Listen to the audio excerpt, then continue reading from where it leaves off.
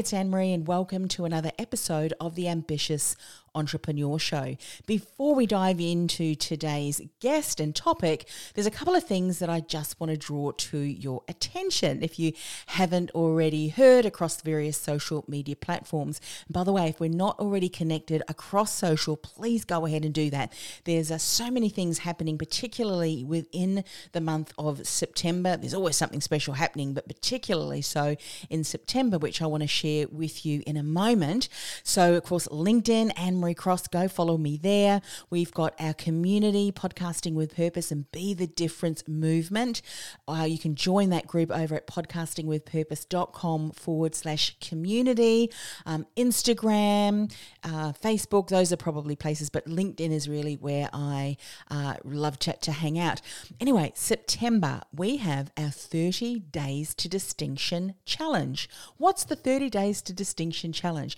Well, every single day I am sharing a brief video tip that covers a topic that you'll want to listen to and watch if you are trying to become distinguishable, uncopyable, and irresistible when it comes to sharing your message, sharing your story across social or any piece of content really, as you are getting your message out there in front of your ideal client. This is specifically targeted for coaches and consultants who may have a body of knowledge and experience behind them, yet they feel like the world's best kept secret and they're struggling to cut through the noise. The 30 Days to Distinction is for you. So go and register over at industrythoughtleaderacademy.com/distinction. industrythoughtleaderacademy.com/distinction. And we are running that throughout September. Now, we know that podcast episodes are evergreen. So if you are hearing this outside of September and you think, I've missed out. No, you haven't. Go to that link, industrythoughtleaderacademy.com/distinction, and just register your details for the next time we run the challenge. My goal, my intention is to run that each time we have a month that has 30 days, because each of the tips that I share is evergreen information, evergreen insights. It's things that you need to know, that we need to know as part of building our business. So one more time, that link, industrythoughtleaderacademy.com/distinction. Now, if you are a long-time listener, one of the things that I often have not done as much as I probably should have done, we would love to get some feedback from you as far as what are some of the topics you want to hear about? If we connect on LinkedIn and other places such as that, you can certainly reach out and message me. But if you are a long-term listener, you've been enjoying the show and you're regularly tapping into the guests that I share, which I must say I think my guests are pretty awesome, would you do us a favour? Would you go across to Apple Podcasts and leave us a rating and write some feedback? Really want to hear from you what you think about the show, what are the ahas, and perhaps even how have they impacted you and your business's growth. That is always great to hear too. Now, before we get on to today's show, thank you for the opportunity that you've given me that I can share a couple of exciting things that are in the pipeline. But today's show is a guest that I featured on Women in Leadership podcast. And I've done this a couple of times when I've featured a guest and I've felt, I've got to share this with my community over on the Ambitious Entrepreneur Show. I really encourage you to subscribe, womeninleadershippodcast.com. And of course, I have another podcast, if you're not aware of that, over on the podcast network, the Christian Entrepreneurs Podcast.com. A couple of shows there. But this particular guest I originally featured, and I thought it was so good, wanted to share it with you today. And another reason is because if we're on social, you would have seen me mention this. The last 2 weeks, I have been flat on my back. Actually, last week, I could not get out of bed. I'm one of these people that sit at my desk for long periods of time without stretching, a big lesson to myself. So was not able to get out of bed. So been slowly recuperating. still walking around with my crutch, and I had to cancel a whole lot of interviews that I had scheduled last week as part of the Ambitious Entrepreneur Show. So I just did not want to disappear, and I thought, what can I share with you today? And this certainly is a guest who I know you're going to learn lots from, lots of insights, lots of ahas. So without any further ado, let's get on with today's show. You're listening to the award-winning podcast, The Ambitious Entrepreneur Show, featuring business leaders to help you navigate a constantly changing marketplace. Want to become known as a trusted authority while building a thriving business you love? The Ambitious Entrepreneur Show will show you how. Here's your host, Anne-Marie Cross. And welcome to another episode of Women in Leadership Podcast, brought to you by the Influence Alliance, the business building community for coaches and consultants who are looking to build a profitable and scalable business. Now, my guest today says an integrated business model rarely happens accidentally. You need to design and deliberately create a business that delivers on both social and financial returns simultaneously. And joining me on today's show is Bessi Graham from Benefit Capital. Now, Bessi works with intrapreneurs and entrepreneurs who are seeking to use business as a positive change agent. And her work allows her to design interventions, business and financial models that free them from having to choose between being trapped by grant reliance or feeling forced to fit into a profit-driven model that undermines their mission and values in the pursuit of program or organizational stability. Now, on today's show, Bessi is going to share a new sense of clarity about how to do good beyond donations or giving pro bono time. What's possible if you create a business that marries your mission and an ability to make money, as well as comfort that you are not alone. So welcome, Bessi. Thank you so much. Lovely to be here with you, Anne-Marie. This is such an important topic because, when we have spoken to women in business, women in leadership around the globe, one of the things that comes up time and time again is that they're not just driven for the bottom line, but so much driven for the social good, for the impact that their business, their work, the legacy that they're leaving. And so I love that this is what your business is all about, helping businesses to be able to navigate. How do we tie the two together? Are they conflicting? All of that good stuff. But tell me, before we dive into the good stuff, what inspired you to get into this area? Was it something you're always passionate about? How did that come about for you? Yeah, so I think as a child, so right back to childhood, the ideas around social justice and wanting to make an impact in the world, all the pieces you just spoke about, were part of how we were brought up. It was in my family from the beginning. But the aspect of starting to spark that idea that making money wasn't a bad thing and that business actually had a role to play and could be part of solving social problems, for me, started to come up in high school. So there was a talk I went to where someone spoke about the idea that even if you were just on a pretty basic income, over the course of your life, you are probably going to have, over $2 million come through your hands. And what were you going to do with that money? And as someone that grew up in a family that didn't have money, that sounded like this: oh my goodness, wow, that's a lot of money. What could you do with that? And so they spoke about what at that point was referred to as ethical investment, and this idea that you could actively choose and be thoughtful and intentional about where you invested money, how you spent money, what bank you put your savings with. And so that idea, I found that appealing.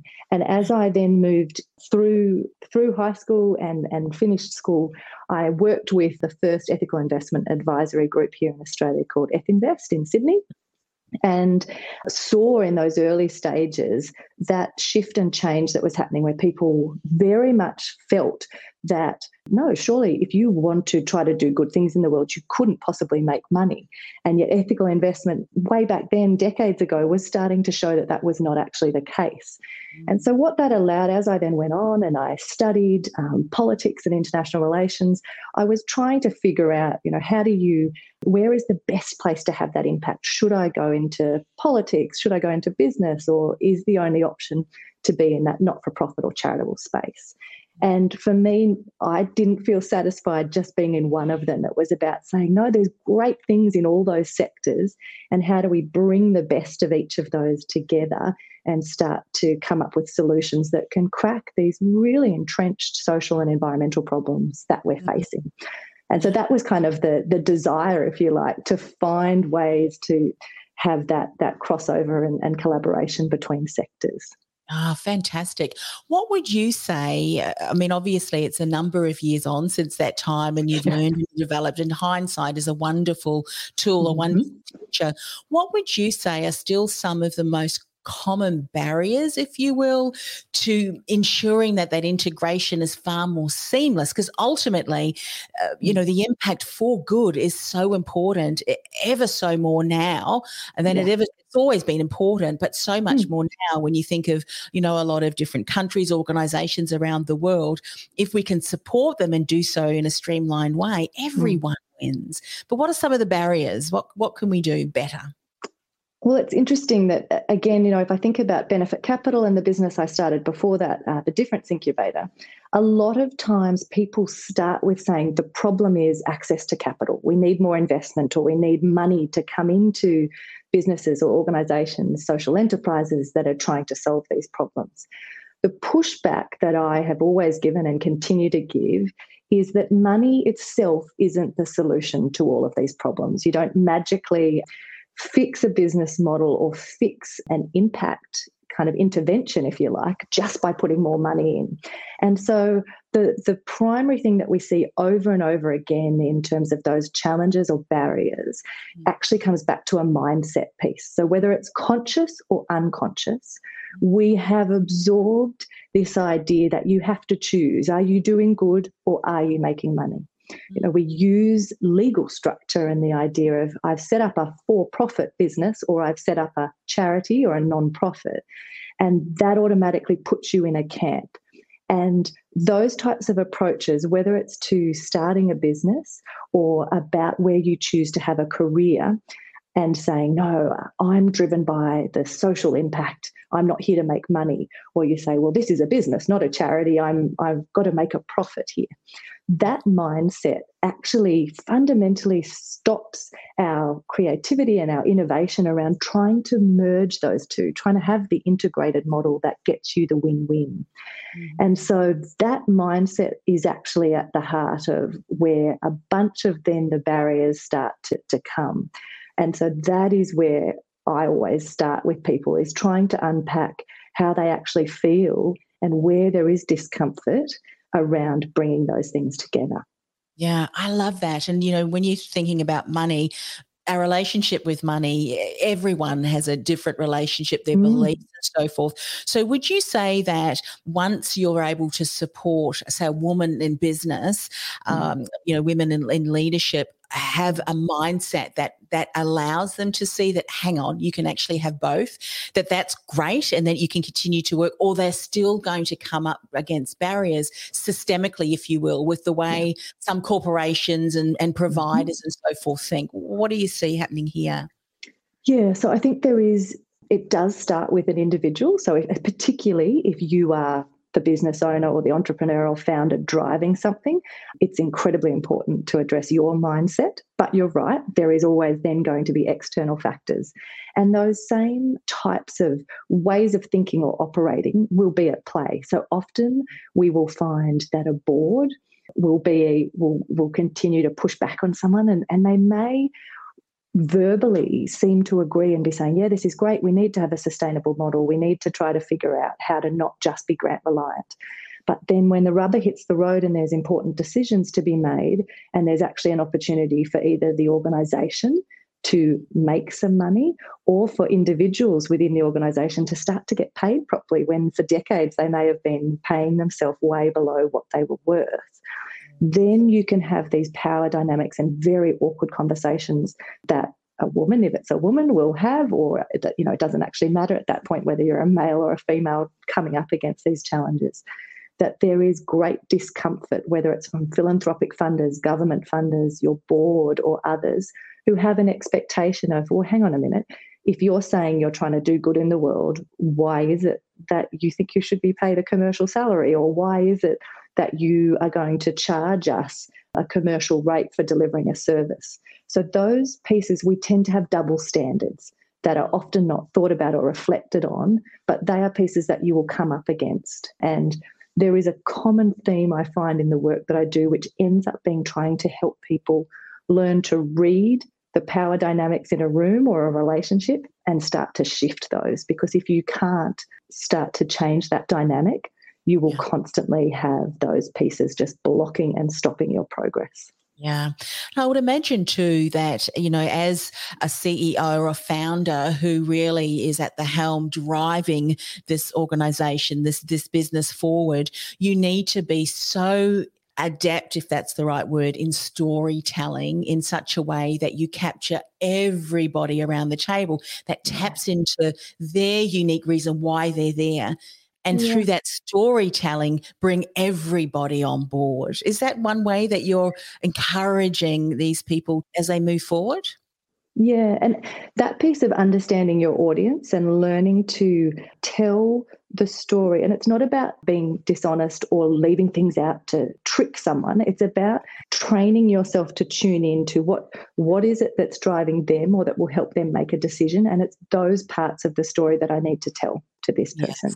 Yeah. That's the critical kind of piece. So it is still about integrity and honesty and having, that authenticity in how you tell the story, but you do need to absolutely get better at being able to shape that and come at it in a different way for a different audience group. So there's, in the work we do around, say, impact management and measurement, that same piece plays out where you have to look at and say, okay, I might be really driven by removing plastics from the ocean, but I might have a funder or an investor that's not their main driver. And if I spend 3/4 of my pitch trying to tell them why this is the most pressing issue in the world, I will lose them.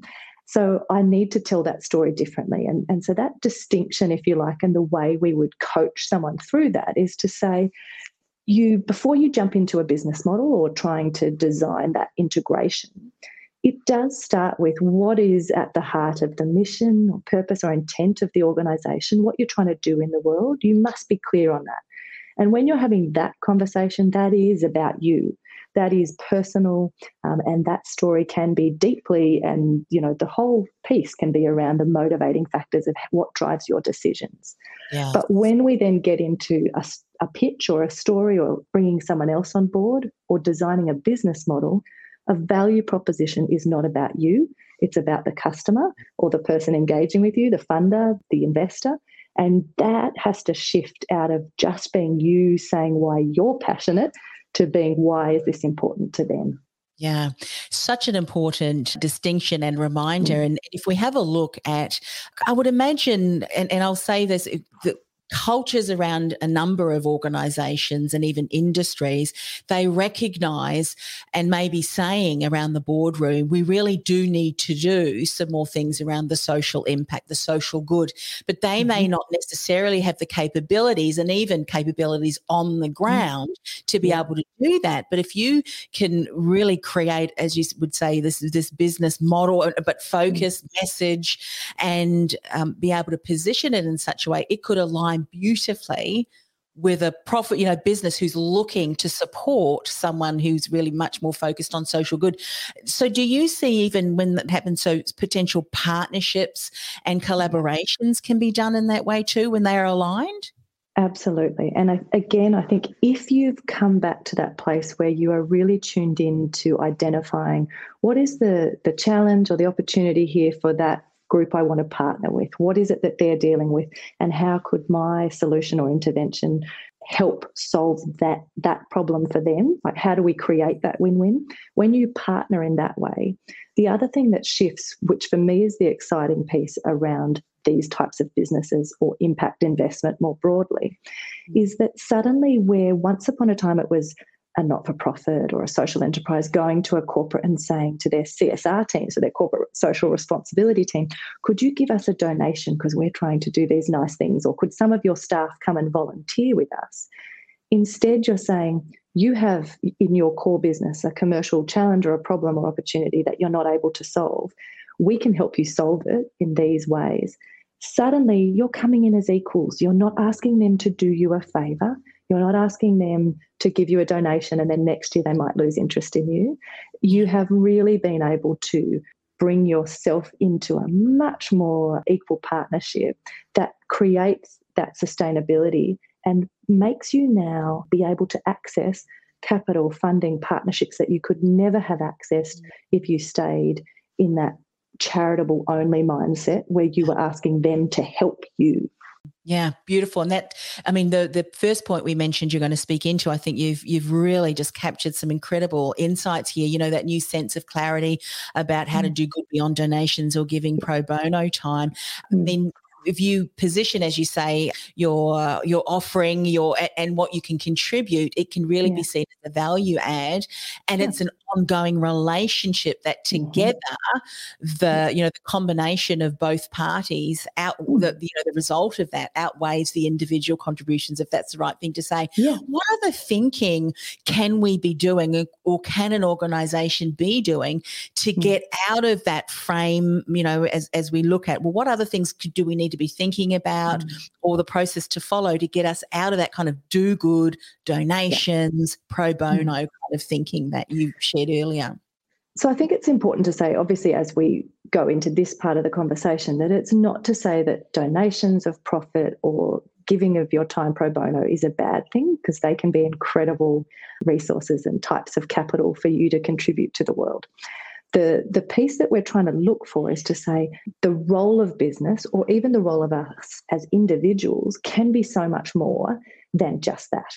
And that's where I want people to kind of shift their thinking. And so the reason why I encourage people to do this is that if each organisation stepped back and looked at what are the decisions we are making, where do we spend the most money in this organisation, what are the points of us building this product or delivering this service where there are the potential for positive or negative social or environmental impacts. They can be intended or unintended, because sometimes there's just things that happen and you go, I would never have even thought about that. We did not want that to happen, but that's now part of our contribution. So it's about saying, look at your core business, not just like, oh, we've done well this year, so we'll give a donation. Saying, look at the core business, look at the decisions and the parts where you actually have levers you could pull. If you spend the bulk of your money on your team, so if it's the type of business where it's really just overhead is staff, then how do you think about how those staff are treated, the conditions, the pay, the environment that you're creating for them? If you're the type of business that has a supply chain where you're building or making things, are the people that are building your products actually at their conditions safe? Are you polluting the water? So think about those pieces and the touch points that are where you are having the most impact. And you're not going to be able to magically fix or be perfect at all of those things straight away, but it's being honest and reflecting on that and then choosing, okay, we now know that we need to really start using less water or polluting water less, or how are we going to go about that? How are we setting targets and starting to hold ourselves accountable to those ways in which this business is having an impact in the world? Because we are all having an impact, whether that's positive or negative. Yeah. And, looking at the supply chain and, the key stakeholders and shareholders in the business, externally, internally, I think often we take for granted, but it all impacts, doesn't it? It all Absolutely. can impact. And we can make a positive impact if we start to make some changes, if those areas show, hey, we really do need to refocus on this area. Yeah. And the same with your customers, the way you can impact their life by them having access to your product or service, or the types of ways you can change their own existence. That's all important. We want that to be positive. I would imagine that's a really good place to start and should be an area that we look at, because we may find that down the track we do align ourselves and partner with other people and organisations. And, if they do, often they'll do a bit of an audit or whatever. Did you know that an organisation that you do business with, one of your suppliers does X, Y, and Z? That's very much going to reflect on not just your organisation, but also your partners that you collaborate with too. Absolutely. Yeah. And those types of things, again, we're seeing shifts. So I've had the benefit of sort of watching this space emerge over more than 2 decades now, but the speed at which whether an organisation itself has as a driver the social or environmental side, you're going to have less and less of a choice of whether you're going to play this game anyway, because there are now regulatory components that are going to be impinging on how you do business. There's going to be compliance aspects. We've seen recently Shell and legal battles over actually being able to impose on them the speed at which they change their carbon emissions. That will set precedent that at a board level, at an executive level, within the running of business, it doesn't actually matter whether you previously were driven by these things. You are going to have to start to design and operate your business differently. And the things that you were previously able to externalise and say, we're not taking that into account when we think of the costs of producing our products or services, that's not our problem. A future generation can deal with that. You are not going to be able to do that in the same way. And so this thinking, whether it's your personal passion and driver from a legacy point of view, or whether it's about being pragmatic, the role of business is shifting and will continue to shift. And I think that's going to only increase in the speed that change happens. And if you don't do that from a business perspective, your consumers will. Because the spenders, the people now that hold the purse strings, they care about this stuff, the younger people coming up, and even the older generation too, because they're now thinking, what world are we leaving for our grandchildren, great-grandchildren? And staff, it's about staff retention. It's about the incredible cost to a business if you have high turnover and you're constantly trying to find new staff. People want to go to work and feel aligned and feel like they're bringing their whole self to work and that they can be proud of the organisation they work for. So it's our customers, as you said, it's the consumers driving it, it's regulatory compliance pieces, it's the boards and the shareholders, but it's also about within the organisation itself and our staff saying, I want to be proud of the organisation I work for. Yeah. As you're saying that too, I mean, some of the people that may be watching or listening today may be in smaller organisations and they think, well, how can we influence government? Especially in some instances where government is slow. And we know that innovation and government, the two words sometimes, it takes a little while for them to implement things.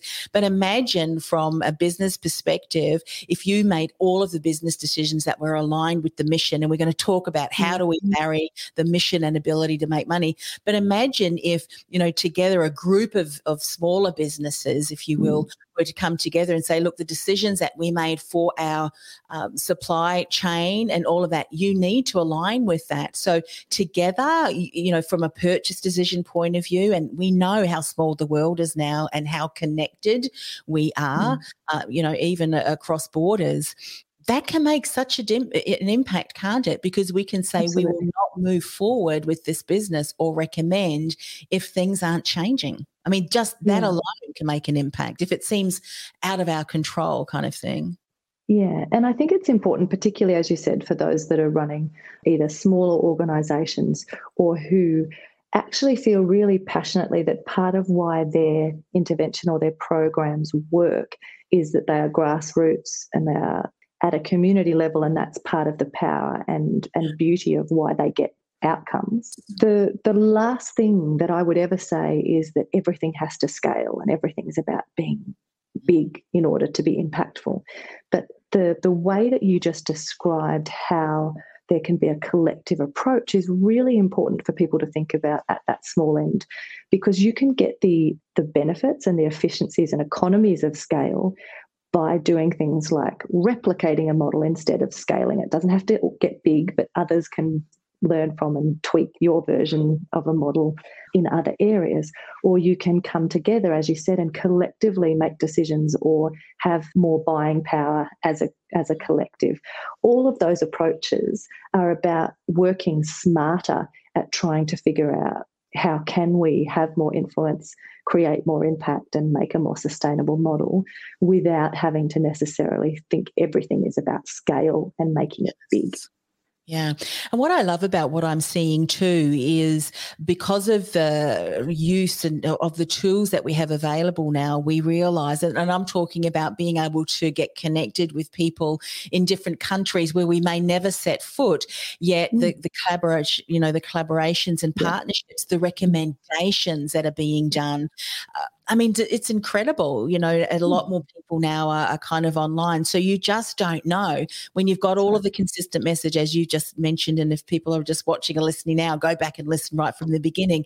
I mean, when you get that right, you may just be able to connect with someone on the other side of the world who is passionate about what you want. But because you spent time in really defining that mission and who you're looking for, the opportunities, I think, are quite endless. But let's do talk back, because I know you started the show by saying that one of the most prevalent barriers or blockages, if you will, is around mindset and trying to see that you can actually integrate, that you can marry together the mission and money. Let's talk about that, because I think if you can't do that, then it's going to limit you, isn't it, as to what's possible? Yeah.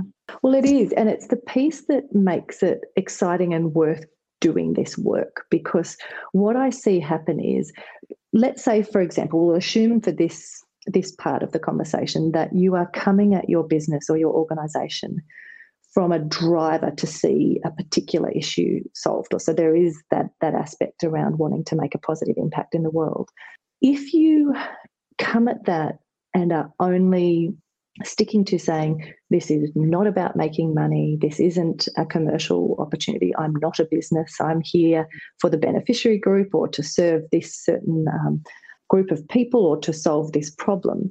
And if you refuse to engage with the financial sustainability and what it is you have of value that someone might pay for and how you would build that out, the challenge that you will continue to have is you only can access the pools of capital that are there as donations or grants or government funding.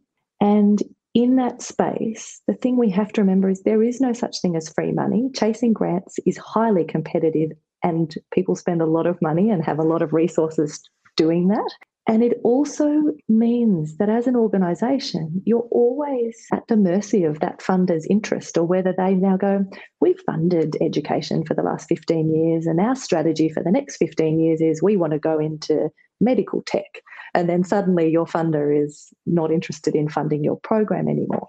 So you hand over too much of the ability to have confidence for yourself and those you serve, the beneficiary or the social issue. You can't, with any confidence, plan ahead or know that I'm raising someone's expectation that I can solve their problem or that we can offer this service to them. But it's actually not up to you whether you're still going to be able to do that in 3 years when your funding runs out, because you have no model and no ability to influence whether that happens or not. And so that's really important for us to be honest with ourselves about. It is, again, not to say that there isn't a place for philanthropy and government funding. There absolutely is. But if you can build a model that actually gives you the confidence that we know we can run this program, and it might take us the next 5 years to get to sustainability, and there will be components of our work that we are going to seek out grants or government funding to actually deepen and strengthen the work we can do. But we will not be in a position where if that funder chooses to fund something else, we have to shut our doors. And that's important. It's so important. And I think it's having that mindset of entrepreneurship as well, which is about looking at what opportunities. And in actual fact, I would even go so much further to say that if you are in an organisation that is very much driven for the social good, if you don't have the mindset of we need to become more entrepreneurial, we need to come up with a business model that is sustainable, meaning all of the grants and so forth, that is icing on the top, but we can still continue. And, one of the things that I would say, and this is obviously what the work that you do with them, how many organisations don't see the real value of what they can offer?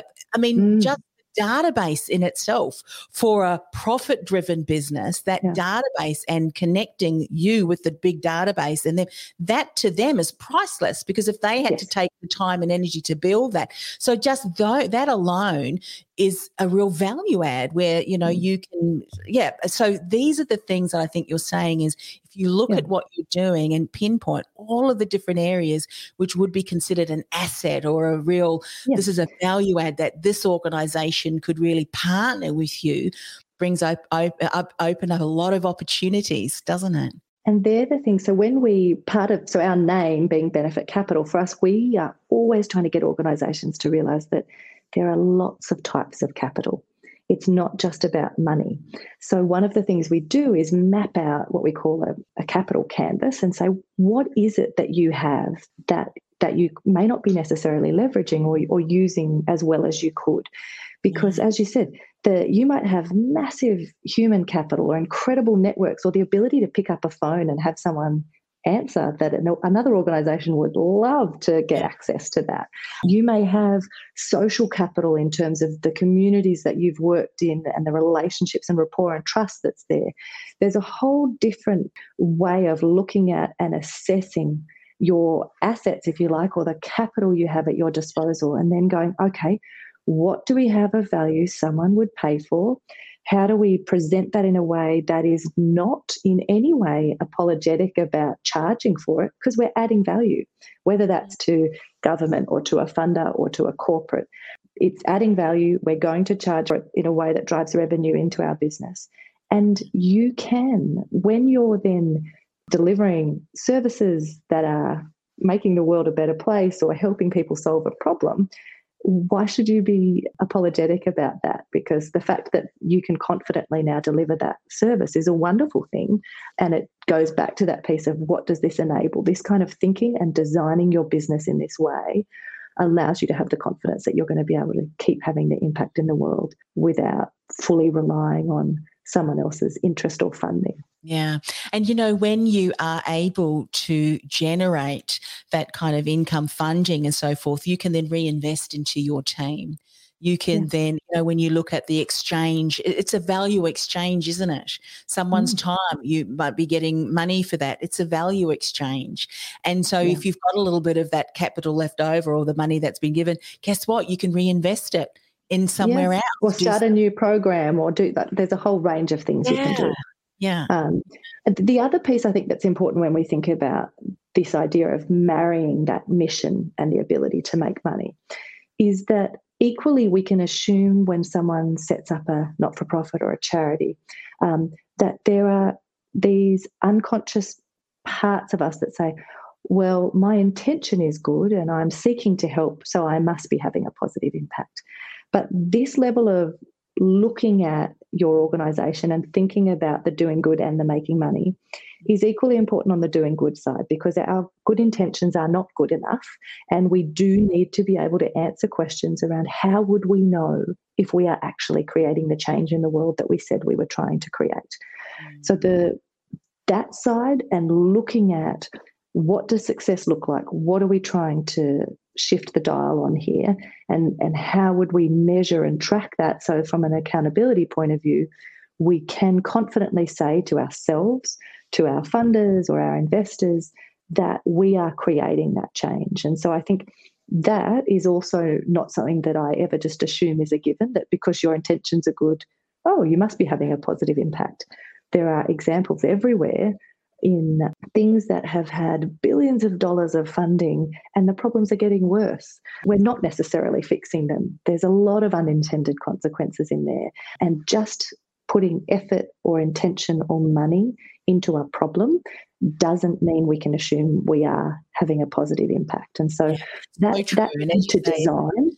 People can often think that that's a given, but not necessarily, because then if you are doing and putting money, whatever, into that, and it's not having an impact, you can then look at, well, what needs to change? Do we need to do it, deliver it a different way, or so forth? But that's one of the things that your partners are going to want to have as evidence, isn't it? At the end of the term, moving forward, hey, you've had that much impact, and it's happened months before you'd said, we need to give you some more money, or we need to, let me expand. Project. Yeah. That's right. So that piece is the critical flip side of why you need to work on a business model being integrated, because what you want to create is a business where you now have the confidence that as it grows, you are having more positive impact and you are making more on the financial sustainability side. If you can get to that place where you are confident on both those things, that's the win that we want to see happen. Yeah. Now, I know we're just about at the end and we've gone over actually, but I've just so loved our conversation, and I know this is going to make an impact for many people who are navigating through this and perhaps resonate with some of the barriers that you've described today. But I know that one last piece, you know, so often as individuals, entrepreneurs, intrapreneurs, we can feel that we're going through this alone.